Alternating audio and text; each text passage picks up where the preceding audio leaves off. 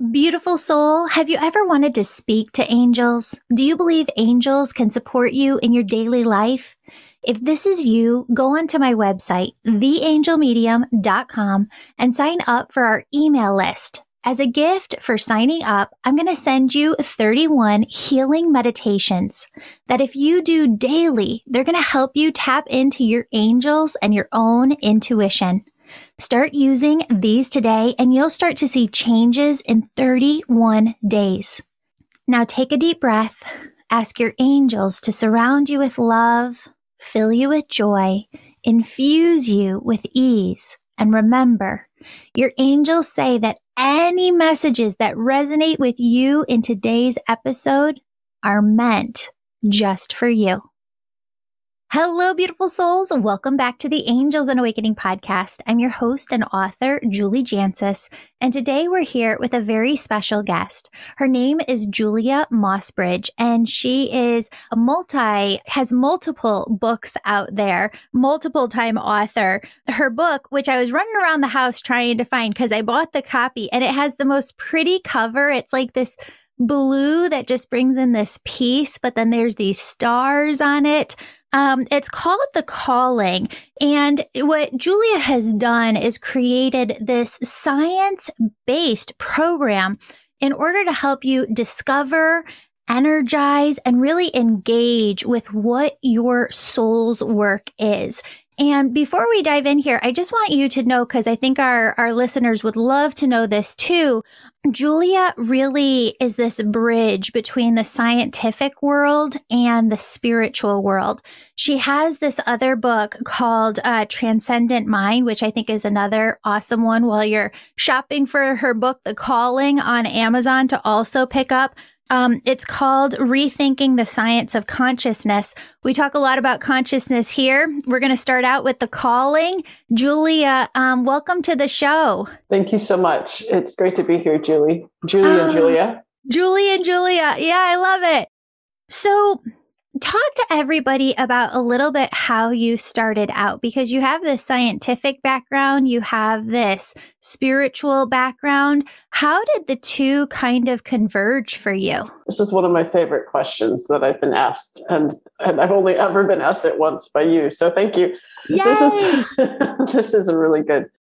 So I think this is a pretty simplistic explanation, and it's probably more profound than this, but my story about it is that growing up, my father was a theoretical physicist, so very focused on science.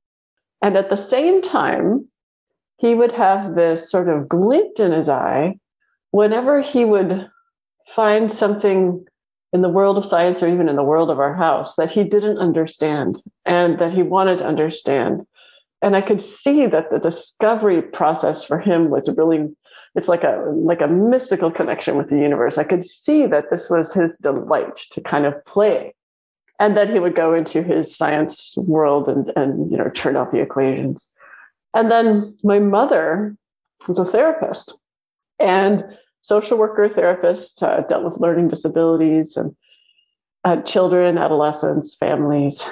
And so I could see in her the incredible understanding of what it means to be a human being, what it means to have a human spirit, and how people get hurt and how people struggle. And then every once in a while, I would see in her incredible, incisive, mathematical, scientific clarity. So I could just every so often, I would see this glint. She was brilliant. She still is. She's still alive. She's in her 80s. And she actually got divorced from my father and married another therapist who was a woman.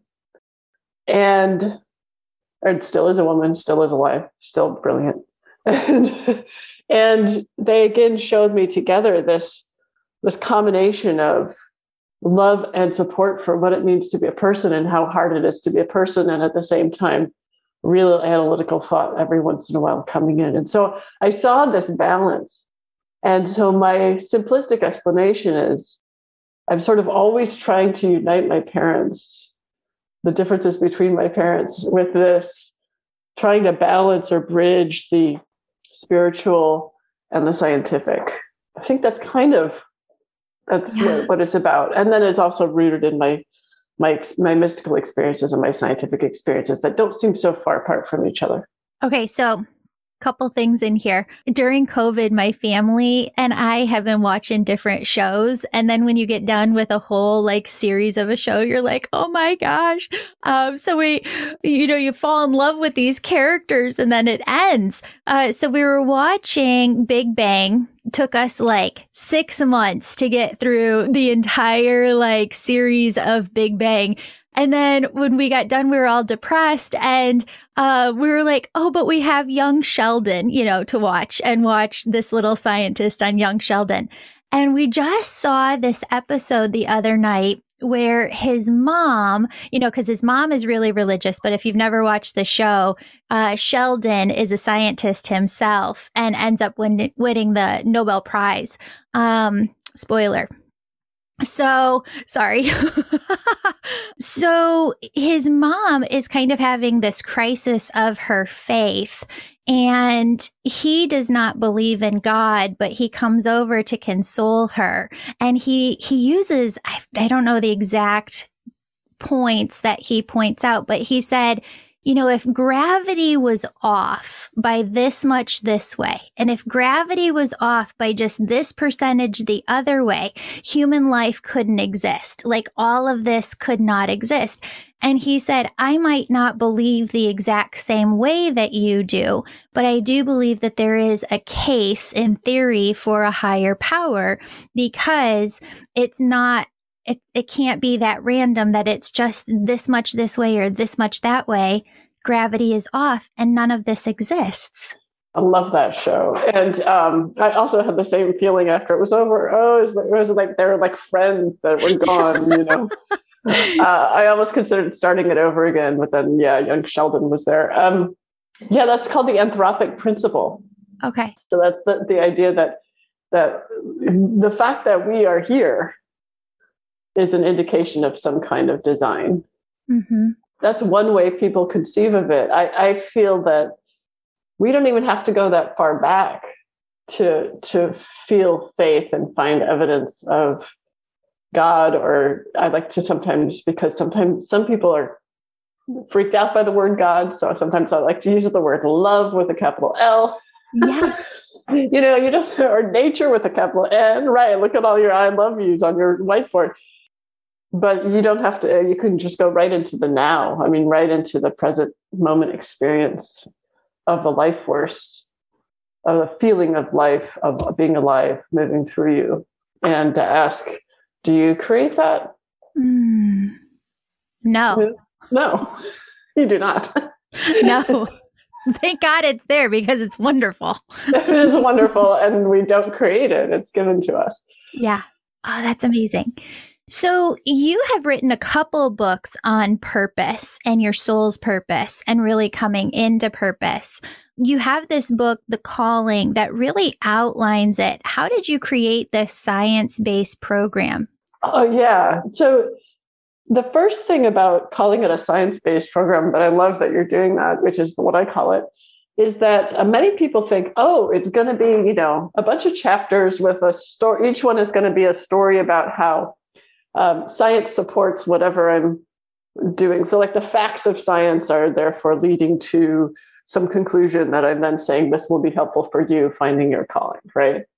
But the deal with science, and the thing that I'm trying to get people to understand about science, is that science is a verb. So science is not a list of facts. And people are often taught in high school and in college even, that if you're going to be good at science, you better be good at memorizing facts and understanding logic. And that's true. Like it will be helpful to be good at memorizing facts and understanding logic if you're going to go be a scientist. But what science actually does is offer a way to ask questions. Yeah. It's a process. That's why I say it's a verb. It's a doing. You're doing science. And when you're doing science, you get inspired. You have an inspiration, you have an intuition, you ask a question. And then you use your intuition to try to develop an experiment that will test an idea you might have. And then you frankly look at the answer. And I say, frankly, I mean, you try not to let your previous conclusions, your preconceived notions, get in the way of really looking at the answer. And then you look at the answer and you say, usually, what 90%, 99% of the time, you look at it and you go, oh, that wasn't what I was expecting. Now I have this other question. And then you have to go back in the circle and ask another question. And so that's really what science is. That's really what's exciting about it. And so that's what the book is helping people do. It's helping people do that kind of interesting process. It's helping people do inspiration, intuition, questioning, looking frankly at an answer, making more questions with their lives. And it brings people through that process into 3 sections that I like to call discovery, energizing, and engaging. And all of those steps to the process are related to your calling. So what is calling you forward from the future in terms of the gifts you could bring to the world? Discovering that, energizing that, and then engaging that with others in the world. That's what it's about. And those 3 steps are directly related to the scientific process. First, you discover something, then you energize it. You sort of poke at it from all sides and try to figure how alive is this? And then you engage it in the world. You bring it up to others and you say, I think I discovered something. I'm not sure. Here's what it is. I'm going to move forward, with love. Yeah. So that's the idea. Talk to us a little bit more about that energizing part and what you mean by that. Maybe give an example so that people can understand. This is the part that I kind of think of the first part of the book as going to college. The second part is going to graduate school. And the third part is graduating from graduate school and becoming a professor, going out into the world. So the energizing part is the less understood part, because it's kind of what you learn in graduate school as a scientist is that there are very intricate details to everything that you discover, and that it takes work and discipline and practice to actually understand them and master them. Mm. And the mastery isn't so much of I know everything now. It's more of a understanding of how little you know. Yeah. So it's almost backwards movement, it feels like, is, and so once you discover in the first few weeks, once you really have some words to wrap around your calling, what is now needed is to really test it from all sides. So it's a process of learning about your own gifts, learning what your deal makers and deal breakers are. So what do I mean? I mean, what are the things that come naturally to you that you don't even think of as really being important because they're so much a part of you? So I'll give an example. For me, my gifts are, it's very easy for me to sort of see a 10,000 foot view of a situation. It's easy for me to suggest creative solutions to problems. It's so easy for me. Sometimes I forget to charge people for it in my business, even though that's what I'm supposed to be doing, because it's just like breathing, right? That's easy for me. There are things that are hard for me. Those are not my gifts, and those are the things I need to work on. So discovering your gifts and your shortcomings. So something that's hard for me is remembering that I need to include the whole team when making a decision, because sometimes I'm so used to being the one who has all the good ideas in my mind, right? And some kind of arrogance, that I don't include the whole team. And then better decisions would be made if I included the whole team, but I forget. So that's a shortcoming. And then the energizing your calling part also speaks to deal makers and deal breakers. Mm-hmm. So what are the things that when people do in the world, it really is a deal breaker for you? The people I want to hang around with are not going to be people who, torture animals. I mean, that's a really extreme one, right? But that's a deal breaker for me. If I meet someone who tortures animals, that's a deal breaker. Deal makers are someone who goes out of their way to help a friend who's having a hard time. So that's a deal maker. So you start to develop what I call a calling circle. So these are people with whom you connect to about your calling, that they don't even have to know they're in your calling circle. You can just sort of list them on a piece of paper. Yeah. These are my people, Yeah. Well, it's so interesting the way that you've broken this book down into these 3 parts, because I think it's taken me so much time in my life to recognize the value of each one of them. The discovery part, I think, is a really fun exploration part. Like a lot of times when I'm in my sessions, Spirit will tell people when they're trying to find their purpose, you actually are holding a preconceived notion of what it is that you should be doing, what society told you should be doing, what your parents said you should be doing, or your parents' beliefs, or other family members. And it's acting as this energetic almost wall between where you are and where you want to be.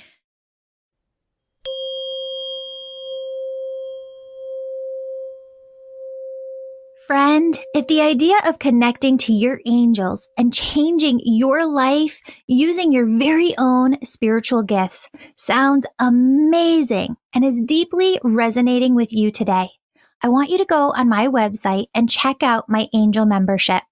Registration is open.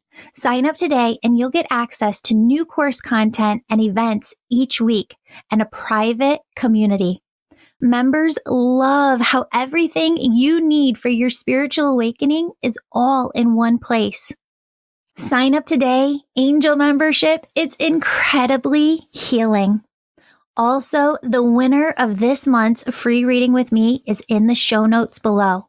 Leave a 5-star positive review of my podcast or book, and you could be next month's winner.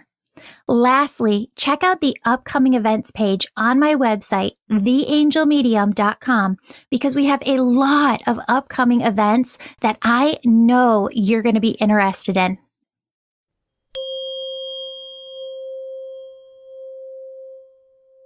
So if you just let go of all of that energy by kind of coming into, maybe you would call it pure consciousness. I call it oneness. I call it the energy of God, universe, source, right? In Star Wars, what do they call it? Like the force, right? It's the energy. Force. Yeah. Yeah, the force. It's this energy. And when you step into it and you're just returning back to the source of your energy from that place, you're able to kind of drop those walls and just go, no, this infinite possibility is in front of me to do anything and everything. What is it that I feel aligned with? What is it that I feel called to? And I really believe for everybody, you have to do some digging. You have to do some research. You have to really dive in and look at what all your opportunities are in order to kind of sort through and be like, this doesn't apply. I don't like this. No to this. But this might work, or this might work. And then you kind of narrow down this list of maybe 10, 12 things, and you can keep whittling away even more. Is that how you see it too? Yeah. I mean, it's a little like choosing a major in college. Yes. It's like, oh, but there's so many interesting things and or, oh, my mom said I should do this, or this will make more money. All of those things are influencing you. And it comes down to, I'd like to talk to people about creating an inner lab inside their heads.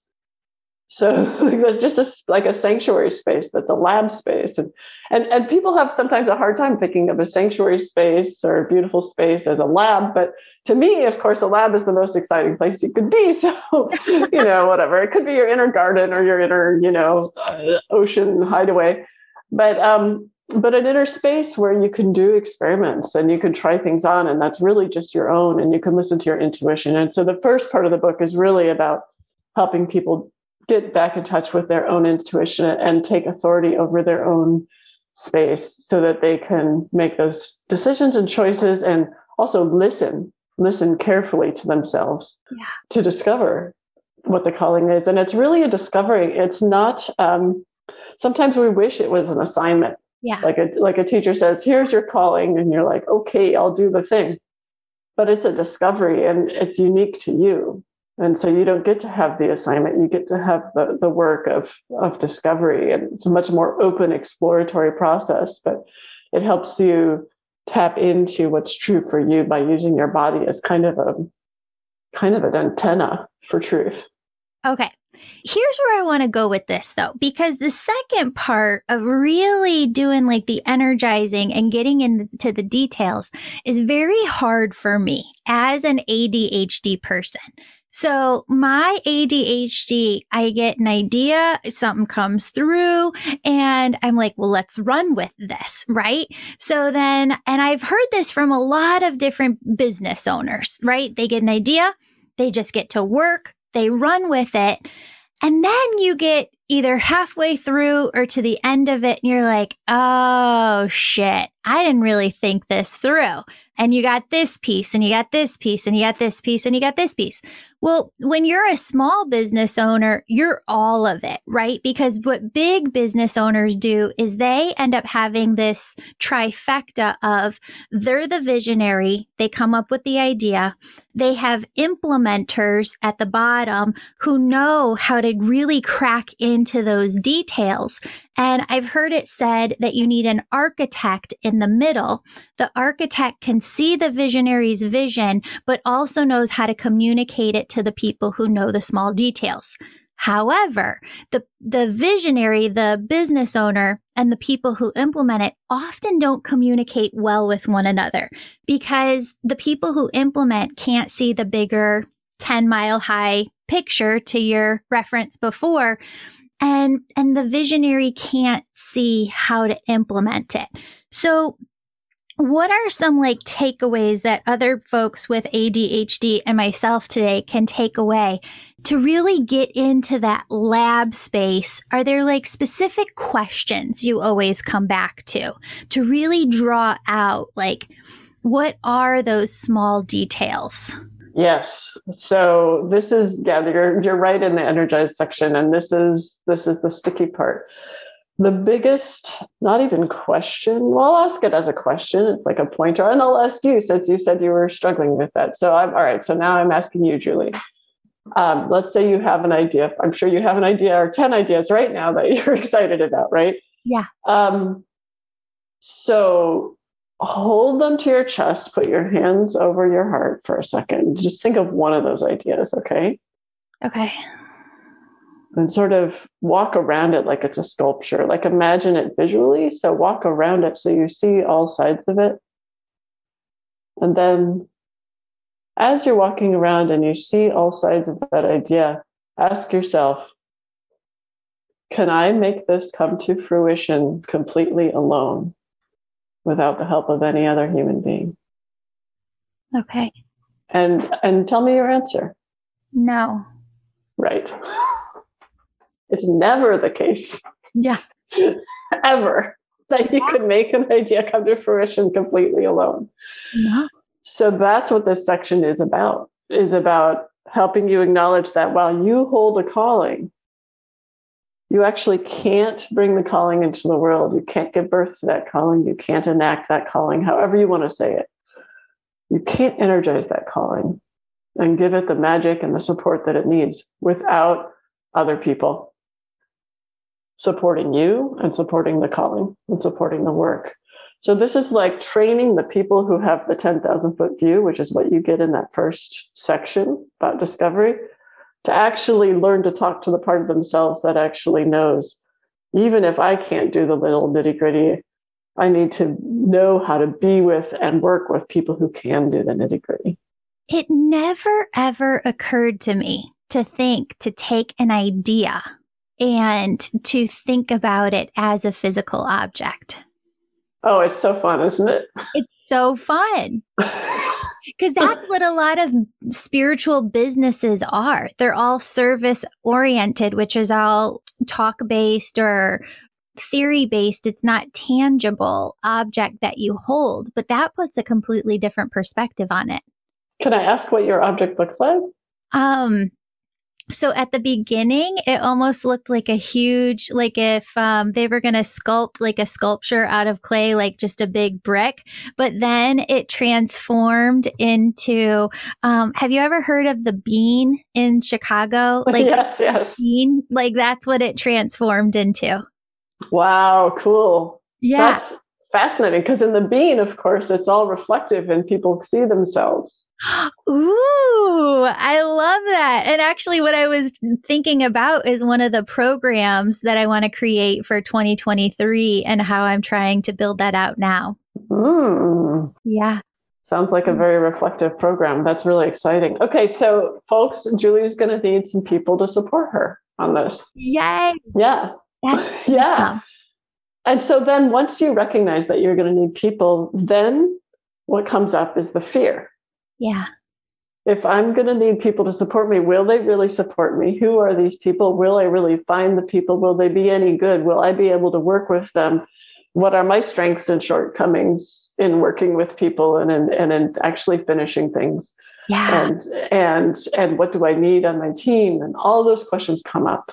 So that's what answering those questions is what energizes your calling. That's amazing. So as we're just talking about this, I didn't plan to put this in here, but I'm just going to put a shameless plug in here. I do need volunteers. And actually, that's something that I've been working on the last couple of days is I do need volunteers who are good writers or copywriters or good at creating different funnels, need help with social media and just a whole bunch of different programs that I'm working on. So if this does resonate with anybody and Spirit's bringing this through and it's kind of tapping at your heart, please email in to juliejancis@gmail.com. We'll put that information in the show notes because 100%, I've been trying to think about how to build out a volunteer team for the past couple of weeks, and Spirit just presents it right here. Well done. So a couple things I like about what you just said. You said it's shameless. Yeah. And that's the piece that often, especially women, but actually anyone who doesn't feel that they've been sort of on the top of the ladder in their life, that we have to let go of is the shame that we're going to need help. Yeah. And the shame that we get to say to the world, this is my calling and this is what I want support for. And you said it shamelessly, and that was really beautiful. So how do you feel now that you've said that? So you weren't planning on saying that. So how do you feel now that you said that? I love it. And I actually feel like I'll get people back, like the right people who are like, no, I would like to help with this. Yeah, I think so too. Because you're coming from the context of this vision that you want to build with other people, and you acknowledge you need their help. Yeah. Yeah. That's amazing. Thank you, Julia. Yeah. Is it scary too? I think it was initially, when you were talking about that space, like that you kind of create that lab within your head of your safe space. I've created just a space within this podcast where I talk about everything. I have some mental health stuff that I've told people about. I have some body, image stuff that I've worked through in the past that I've talked to people about. And so I try not to hold back whatsoever. I remember knowing when I was in high school that Spirit would come in and say, just share everything, because two things happen when you share everything. Other people learn and you get the help that you need. And so I used that. And actually Spirit's kind of bringing this up too. So one of the ways that came through was I needed help to go to college. I was not going to be able to go to college unless I made this happen for myself.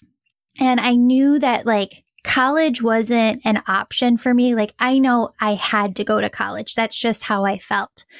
So in my high school office, there was an office, a career center, and this wonderful admin assistant would collect scholarships and file them. And there were 2 file cabinets filled with all of these scholarship applications, because this is 1999, back when we weren't using the computers as much. So I filled out 30 scholarship forms and ended up getting a couple of them, enough to pay for all of my schooling. And what ended up happening was, in that moment, as I was applying for these and getting these scholarships, I almost felt from my egoic mind, this want to reserve that information just for myself and not share it with anybody else because I wanted to get the scholarships and I didn't want other people to. And Spirit really worked with me and said, spread the word to as many people as possible. Spread the word of what you're doing, how you did it, get those scholarships in other people's hands because you will get the scholarships that you need, Julie, and then they will get the scholarships that they need. There is plenty to go around to everybody. Right. So I really took that to heart and I did. Like I was a writer for the newspaper. I would write about it there. I would tell everybody, like, it's not that hard to fill out a 2-page application for these scholarships. Like, just do it. And I just felt so good opening that there's very, very few things that I close myself off on, like, and not talk about to people. I find that the more open I am, like, the better I actually physically feel. Yeah, I think that feels right to me within boundaries. Like, there are certain things that I feel better just in terms of my family or whatever, if I have a boundary around, but there are things that can help other people. I feel this. Do you know the song Secrets? Mary Lambert, Secrets? No. Wait a minute. Oh, it's such a great song. I've just discovered it. It's all about how she starts it by saying she's got bipolar disorder and her stuff's not in order. And she goes on from there. And it's beautiful. So I recommend that song. Oh, that's awesome. I'm going to check it out. But here we are. So you've talked about the going to college part, like you allowed, this is really interesting, your scholarship story. I had a similar, I dropped out of graduate school with my master's, which was in my family where you're supposed to get a PhD. Dropping out of graduate school with your master's is shameful. And I got a master's degree in neuroscience from like the best institution in the world. UC San Francisco at the time was the hottest neuroscience institution, but it wasn't, it was shameful. And in the cultural context I was in. In the Big Bang Theory, you're Howard. Right, exactly. Oh, such shit. Exactly.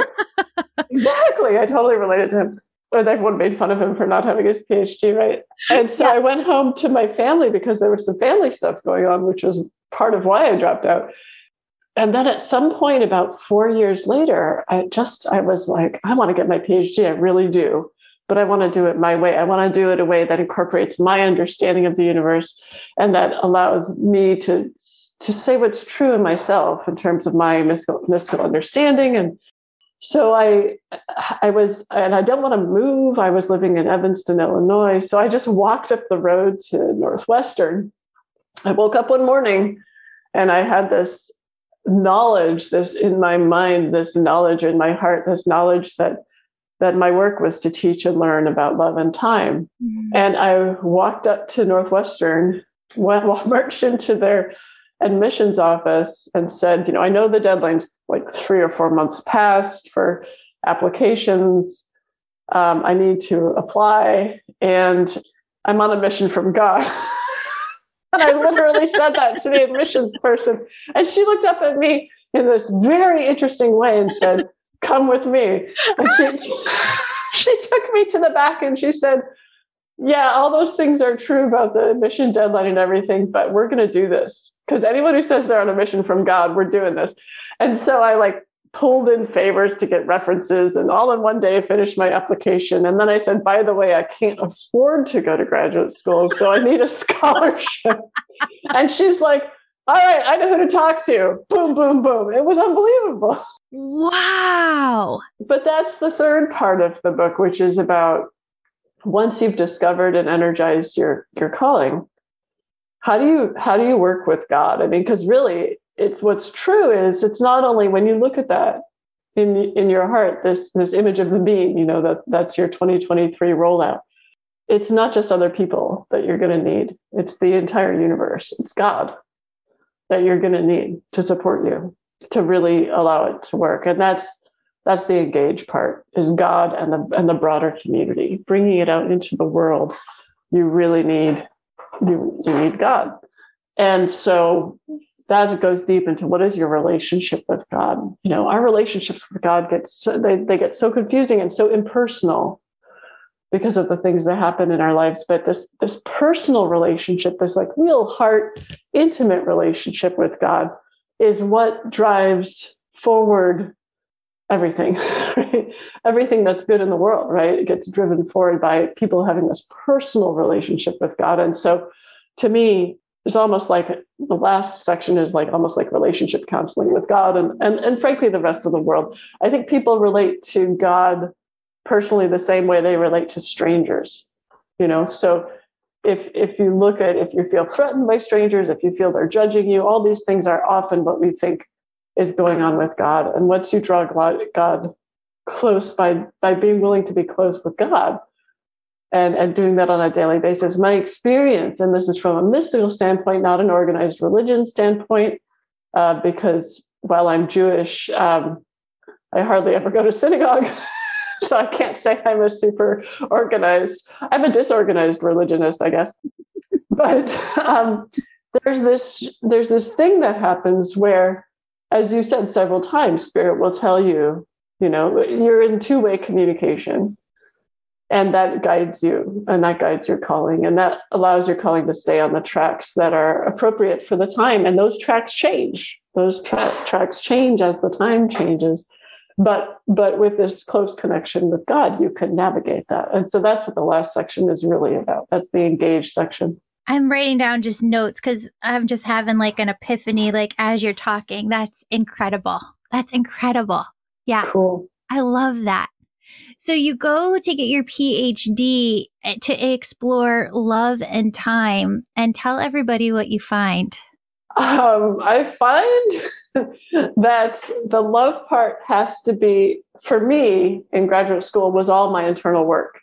So I did not in my science explore love at all in graduate school or even in my postdoc, just inside myself. So I had my son, my second year of graduate school, and that was my way of exploring love. Yeah. I was warned against it. I'm only a second year graduate student. I shouldn't have a baby, but too bad, because that's what happened, and it was the best thing ever. And that is how I understood love, and how all these little glitches inside myself, where I felt that I couldn't love myself for this reason or that reason, or I couldn't accept love from God for this reason or that reason, had to be healed so that I could be in a positive relationship with my son. And so that was the love part. For a while, I didn't study love scientifically, not until I started my own nonprofit, specifically focused on love and time, did I start studying love scientifically. But the time part, I had been studying scientifically for already years. And in graduate school and in my postdoc, which I did both of those at Northwestern, I studied more about how the brain and the mind deals with time, like order of events, the duration of events, working memory, keeping things in memory, so that we can use whatever's in memory in the current moment to try to do something like reading comprehension. And then I started to get very interested in understanding my own mystical experiences that I've had since I was a kid, of having dreams that represented events that would happen in the future in great detail. So not vague. I'm not talking about vague. I'm talking about great detail, would describe an event that would happen in the future.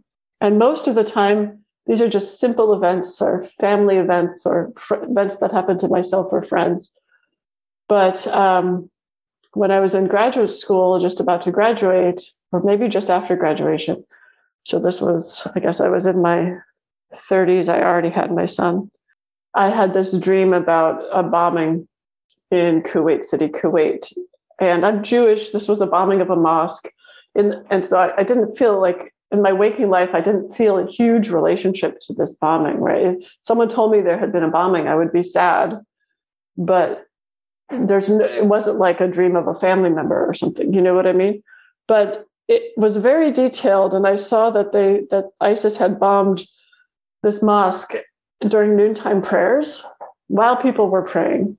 And I could see the mosque. And anyway, so the next day when it happened, I woke up with this horrible feeling of this is one of those dreams that is going to happen.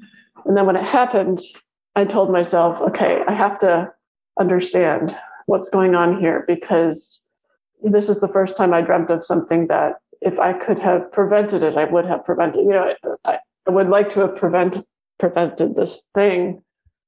And so that's when I started taking things more seriously, with studying how information potentially travels in time, especially when you're in a state of unconditional love or the mystical state. So I got into time travel. Yeah. Oh, okay. So have you ever seen the movie Arrival? It is my favorite movie. I've seen it 11 times. Okay. I've probably watched this like 100 times too.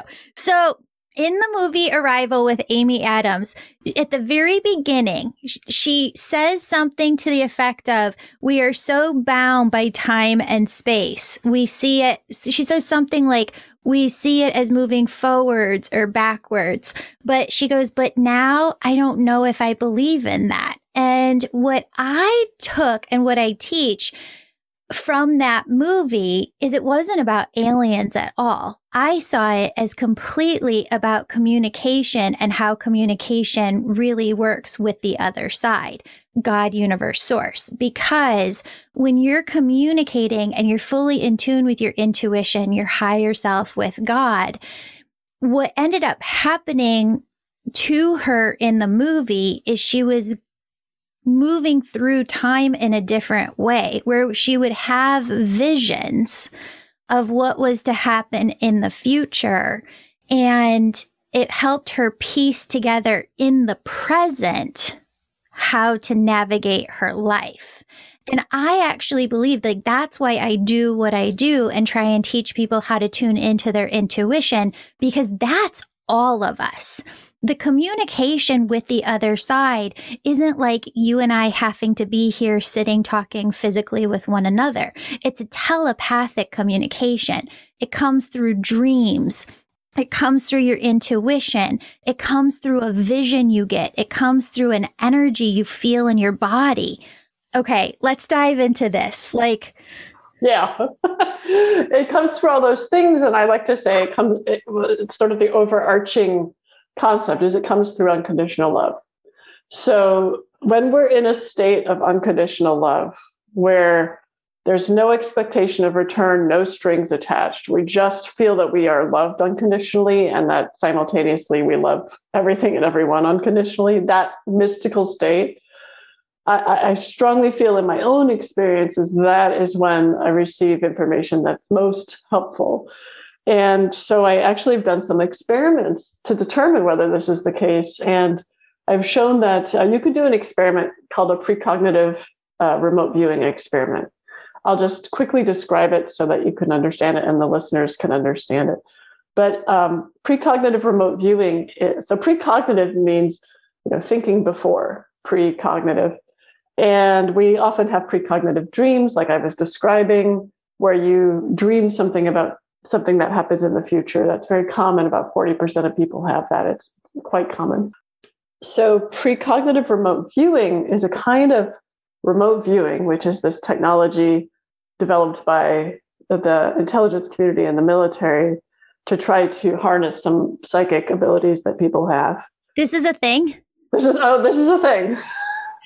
Well, wait, let's go. Can we sidetrack into that for a second? 100%. So yeah, it's very interesting and weird and cool. So in 1972, like way back in the beginning of the human potential movement in the US, American scientists and intelligence community folks were concerned because the Russians seemed to be developing psychic spies. And we were in the Cold War. We're like, we need some psychic spies, even if that's a thing. We don't, let's see if that's a thing. And started the couple of physicists named Hal Puthoff and Russell Targ were contracted out by the intelligence community to look into this. Is this a thing? Do people have this skill? And they found that yes, some people have this skill, and it can be precognitive, meaning you can ask a question. Like if you were a psychic spy and I was your handler and I was asking you a question, I would give you a coordinate. Like I would say 32, 29, 64, 8. And then you would start telling me what came to you when I said that. And that coordinate is linked to some question, and that question can be asked in the future. So like, I don't even have to know as your handler what the question is. So, but you could answer it. Okay, so I'm piecing this together. This is one of the most fascinating conversations I've ever had on this podcast. So basically what you're saying is that almost time travel is possible through a psychic connection, through an intuitive connection. I call it informational time travel. And yes, so there's mental time travel, which also I've studied, and that's how we sort of project ourselves forward in the future. And that's like the calling is you're being called from the future, right? And so that is a mental process. And then there's informational time travel where you're receiving information that's accurate about a future event. And so those are two different kinds of time travel. Physical time travel is the kind we often see in science fiction movies, but in Arrival, that's really about informational time travel. Like she literally, spoiler alert, gets information to help save the world from the future. Okay. Right. Break it down for me one more time, a little bit more slowly. So the informational time travel, and what's the other one? Mental time travel. And then there's physical time travel. So there's 3. Okay, so informational is more like Arrival, where she gets information to help, but we also get information. Like, I don't like to talk about it because there's some parts that I know people would poo-poo if I talked about it, but it's 100% legit. I had a dream in like 2nd or 3rd grade of exactly what I would be doing today. But I was like, nah, can't be, right? And so I totally put it out of my mind. Yeah. But it's exactly what I'm doing today. But that was more of like an informational time travel. So I had this dream. I saw what I was going to be doing, and it helped me accept along my journey and come into it.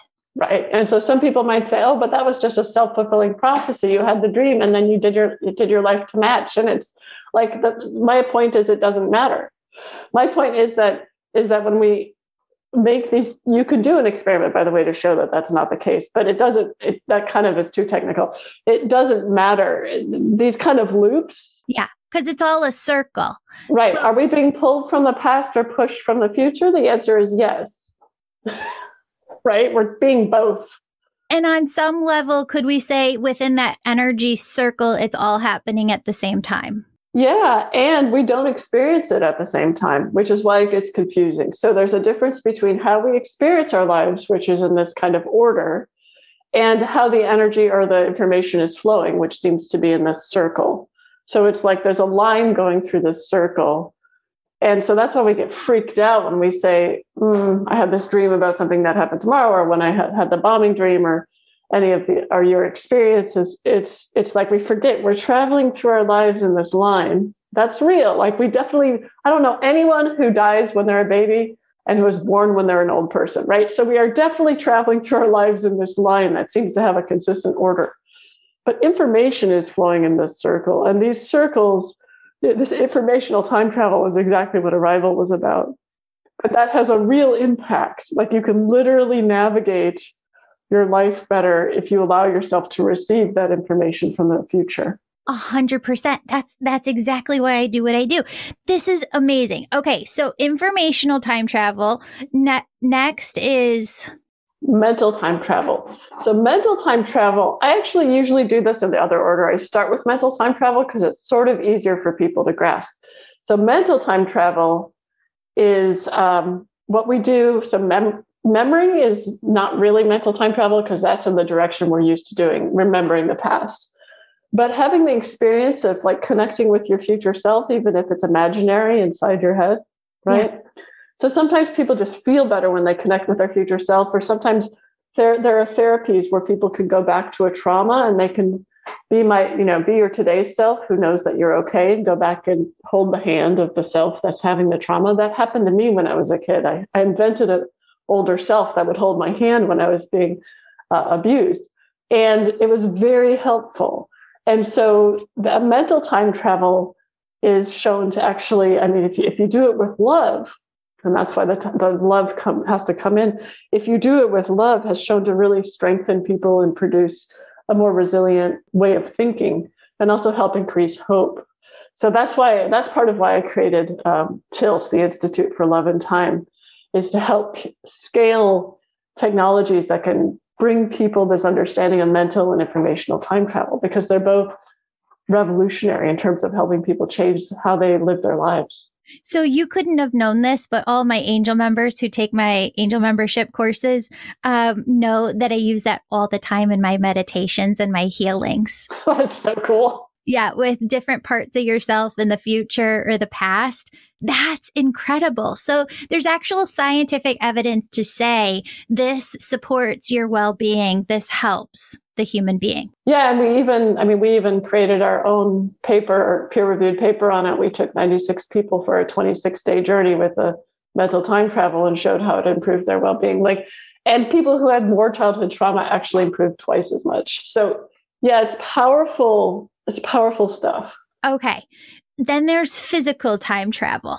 Have we achieved this yet? Not to my knowledge, but it's possible. Physicists start talking about it. So, when people talk about wormholes, sending something through a wormhole, yeah, they're usually talking about physical time travel, probably something very small to start out with, right? But you know how these things go, right? Scientific discovery sort of blossoms and goes exponentially once you crack open one door. So physical time travel may happen. Honestly, I think that once if people understand better how to do informational time travel, I'm not sure we're going to need physical time travel, because why do you physically need to travel in time if you can just send someone some information? I mean, it's sort of like a leisure activity. Like, wouldn't it be cool to see the dinosaurs? But like, if you could, for instance, get the information of a video of what the dinosaurs were actually doing, and it was real, then that's informational time travel that makes you feel like you were there, Okay. Have you explored empaths at all? Because I think that they all live with this just so naturally in their day to day. But most just don't understand or have the background of how it all works. Yeah. Yeah. Empaths are, we're both empaths, so we can relate. Yeah. Yeah, no, I think that's real. And that's why I started bringing it up out loud as a scientist, because one of my favorite things to do is talk about things that you're not supposed to talk about as a scientist. I love it. So yeah, I just thought, well, that's my experience. Let's talk about it. And it turns out it's the experience of many people, especially people who had early childhood trauma, because it's one of the ways you can get out of it. Because if there's hardly anyone around you that you feel you can trust, or if you're alone, you need to create a connection with another part of yourself. And that could be a future self that is older and wiser and has been through it. Yeah. And you could also, to that point, send loving energy to your future self, to anything that you're going through in that moment. It's so interesting. That concept came in for me when I was in 8th grade and my parents were going through a divorce. And I remember being in the car and my mom was just verbal diarrhea, the most vile things I think you could ever say about another human being.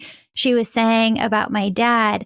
And I would talk about angels when I was 2 or 3 with my grandma. I knew the presence of angels. And I remember feeling in that car this immediate presence with me. I knew it wasn't an angelic energy. I knew it was myself. I knew it was my energy from the future, which is kind of where that came into play of I was self-soothing myself, but I recognized it as my own energy, if that makes any sense. It makes total sense. Not outside of myself. Yeah. Yeah. It feels different. Yeah. It feels different. It's like, oh, I recognize you. Yeah. And I know you're not me right now. Yep.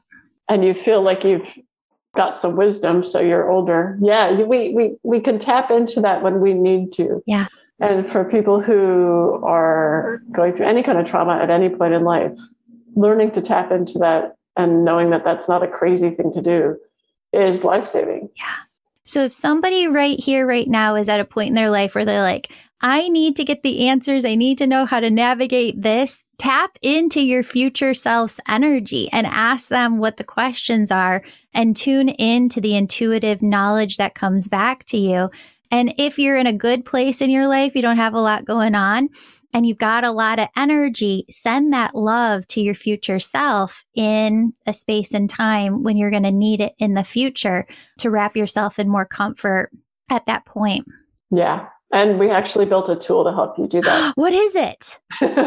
Yeah, it's from the Institute for Love and Time, and it's called Time Machine.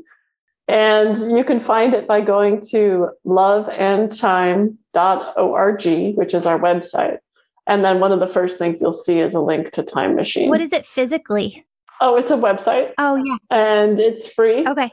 And it helps you. It has 3, actually soon to be 4 functionalities that it takes you through in order. And it helps you connect with yourself over time. And what was that website again? Sure. Loveandtime.org.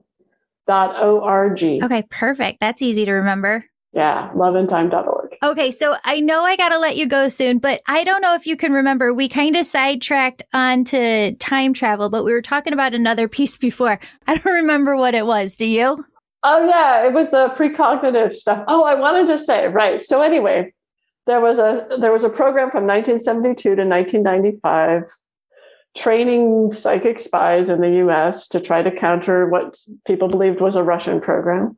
A lot of things were learned, but one thing that really stood out is that precognition was scientifically verifiable, including, and even a skeptic that Congress hired to look at the data agreed that one of the few things that stood out was precognition was scientifically reliable. Having a knowingness that something was going to happen and then it really does. Yeah. Now, that doesn't mean, to be clear, it doesn't mean every time you have that feeling that it's true.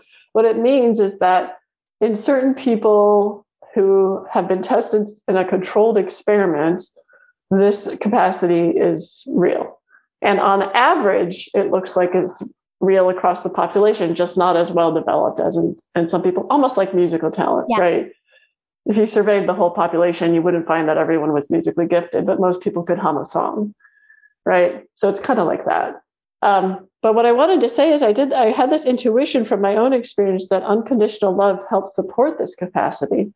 So I did an experiment with people who had never done it before. I didn't screen them for their ability. And I gave them a definition of unconditional love. And I asked them to what extent they were feeling that. And then I had them do this task where it was basically, you have 2 minutes, draw a picture of the next thing you think you're going to see on the computer screen, a simple task. So they did. And then a random number generator chose the thing. And the people who had the highest levels of unconditional love were able to do the task. And not only significantly better than chance, but significantly better for the people who had the lowest levels of unconditional love. And I just replicated that in a second study, which hasn't yet been published, but it seems like it's starting to show a picture that unconditional love is kind of a key to opening up your informational portal in time. Okay, this is fascinating because this book right behind me, I just wrote a book this year called Angels and Awakening, same as the podcast. And Spirit said you have to start out with oneness. So what you call unconditional love, I call oneness. I call it God's energy. It's love, joy, peace, bliss, ease, and grace. And you can come into it palpably. So for the first month, I walk people through how you get into oneness, because what I say in there is you cannot develop your gifts to the nth degree without coming into this energy first, because they're intertwined. Like you can't listen to something on the radio without having a radio or a phone to dial into. You can't watch a TV show without a device, a TV, something. It's like a lock and a key. Yeah. Wow. Okay. I want to tell this to all the listeners because I've had this question for years and you just solved it for me through this conversation. There are some people, I would probably say that probably about 90% of people, when I teach them my method of getting into oneness, they can feel something palpably. And it might vary a little bit, but I talk in the book about what they'll feel. There are a small percentage of people who can't feel anything, But what Spirit was saying as you've been talking is, if those people who can't feel oneness just tune into the vibration of unconditional love and imagine unconditional love surrounding them, flowing through their body, flowing through every molecule within them, that's the same thing. They're getting into the same vibration. I think that's right. That feels right to me. And I have a meditation on Insight Timer to help people do this, but I give people the exercise, and I do this myself when I need to feel it, of first of all, acknowledging that unconditional love is not something that you create. It is not from you. The universe creates it. God creates it. And you choose whether you're in it. And so I have people sort of look across the room and see an area that they're going to pick, and they're going to fill that with unconditional love by asking the universe to fill it with unconditional love. And then when they're ready and it's all glowing and everything, then they walk into it. So it's much easier than trying to create it around yourself, like it's coming from yourself. Oh, I felt it. Yeah. That's powerful. It's like taking a shower, right? The shower doesn't follow you all around. You go to the shower. Yes. So you imagine the unconditional love, like beautiful shimmery cloud outside of yourself, and you go step in it. Yep. Everybody at home, try that and let me know how it goes. That's so awesome. That's so awesome. All right. Well, I don't know if you would be open to, but I'd love to have you back on the show another time, because I think this is my favorite podcast episode I've ever done. This is amazing.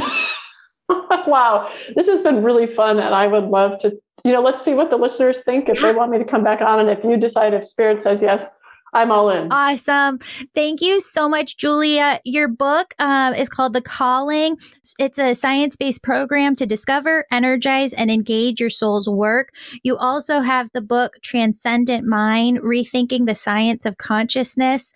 And then if folks go to loveandtime.org, they'll find the resources that you mentioned also. We're going to put all of that in the show notes so nobody has to worry about writing anything down.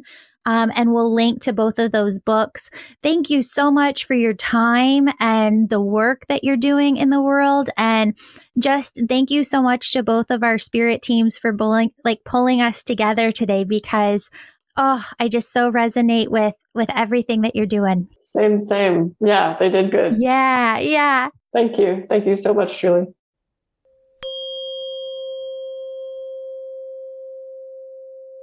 Beautiful soul, thank you so much for joining me today. My name's Julie. You know I'm all about connecting you with messages from your angels and loved ones on the other side.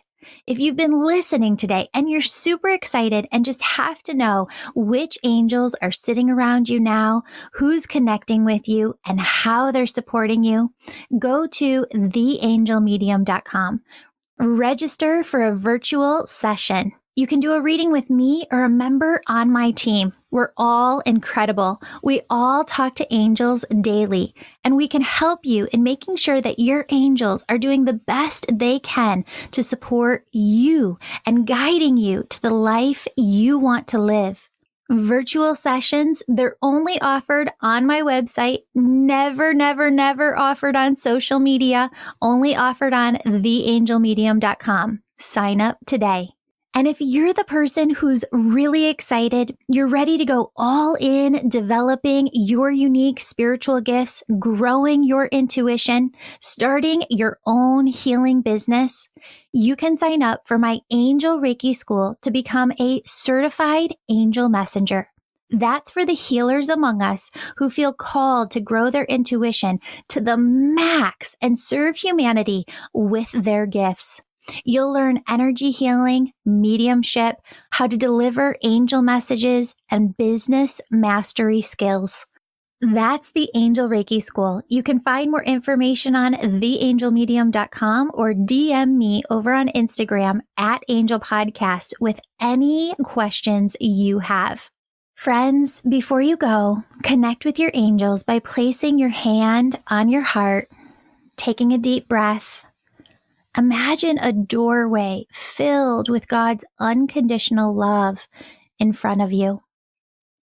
I want you to step into that love in front of you. And I want you to feel it as it fills your body, your chakras, and your auric field. Now ask your angels, what would you have me know today? And open yourself to the positive, loving messages they have just for you.